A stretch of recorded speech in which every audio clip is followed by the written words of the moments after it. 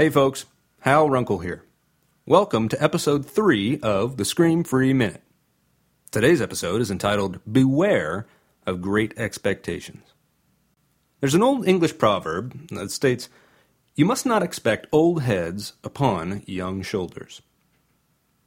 Anytime we expect more than we should, we set ourselves up for failure. This is true in all things, and parenting is no exception. When your kids are acting like, kids, don't be surprised. That's their job. They're going to do stupid things. They're going to fight bedtime and green vegetables on principle alone.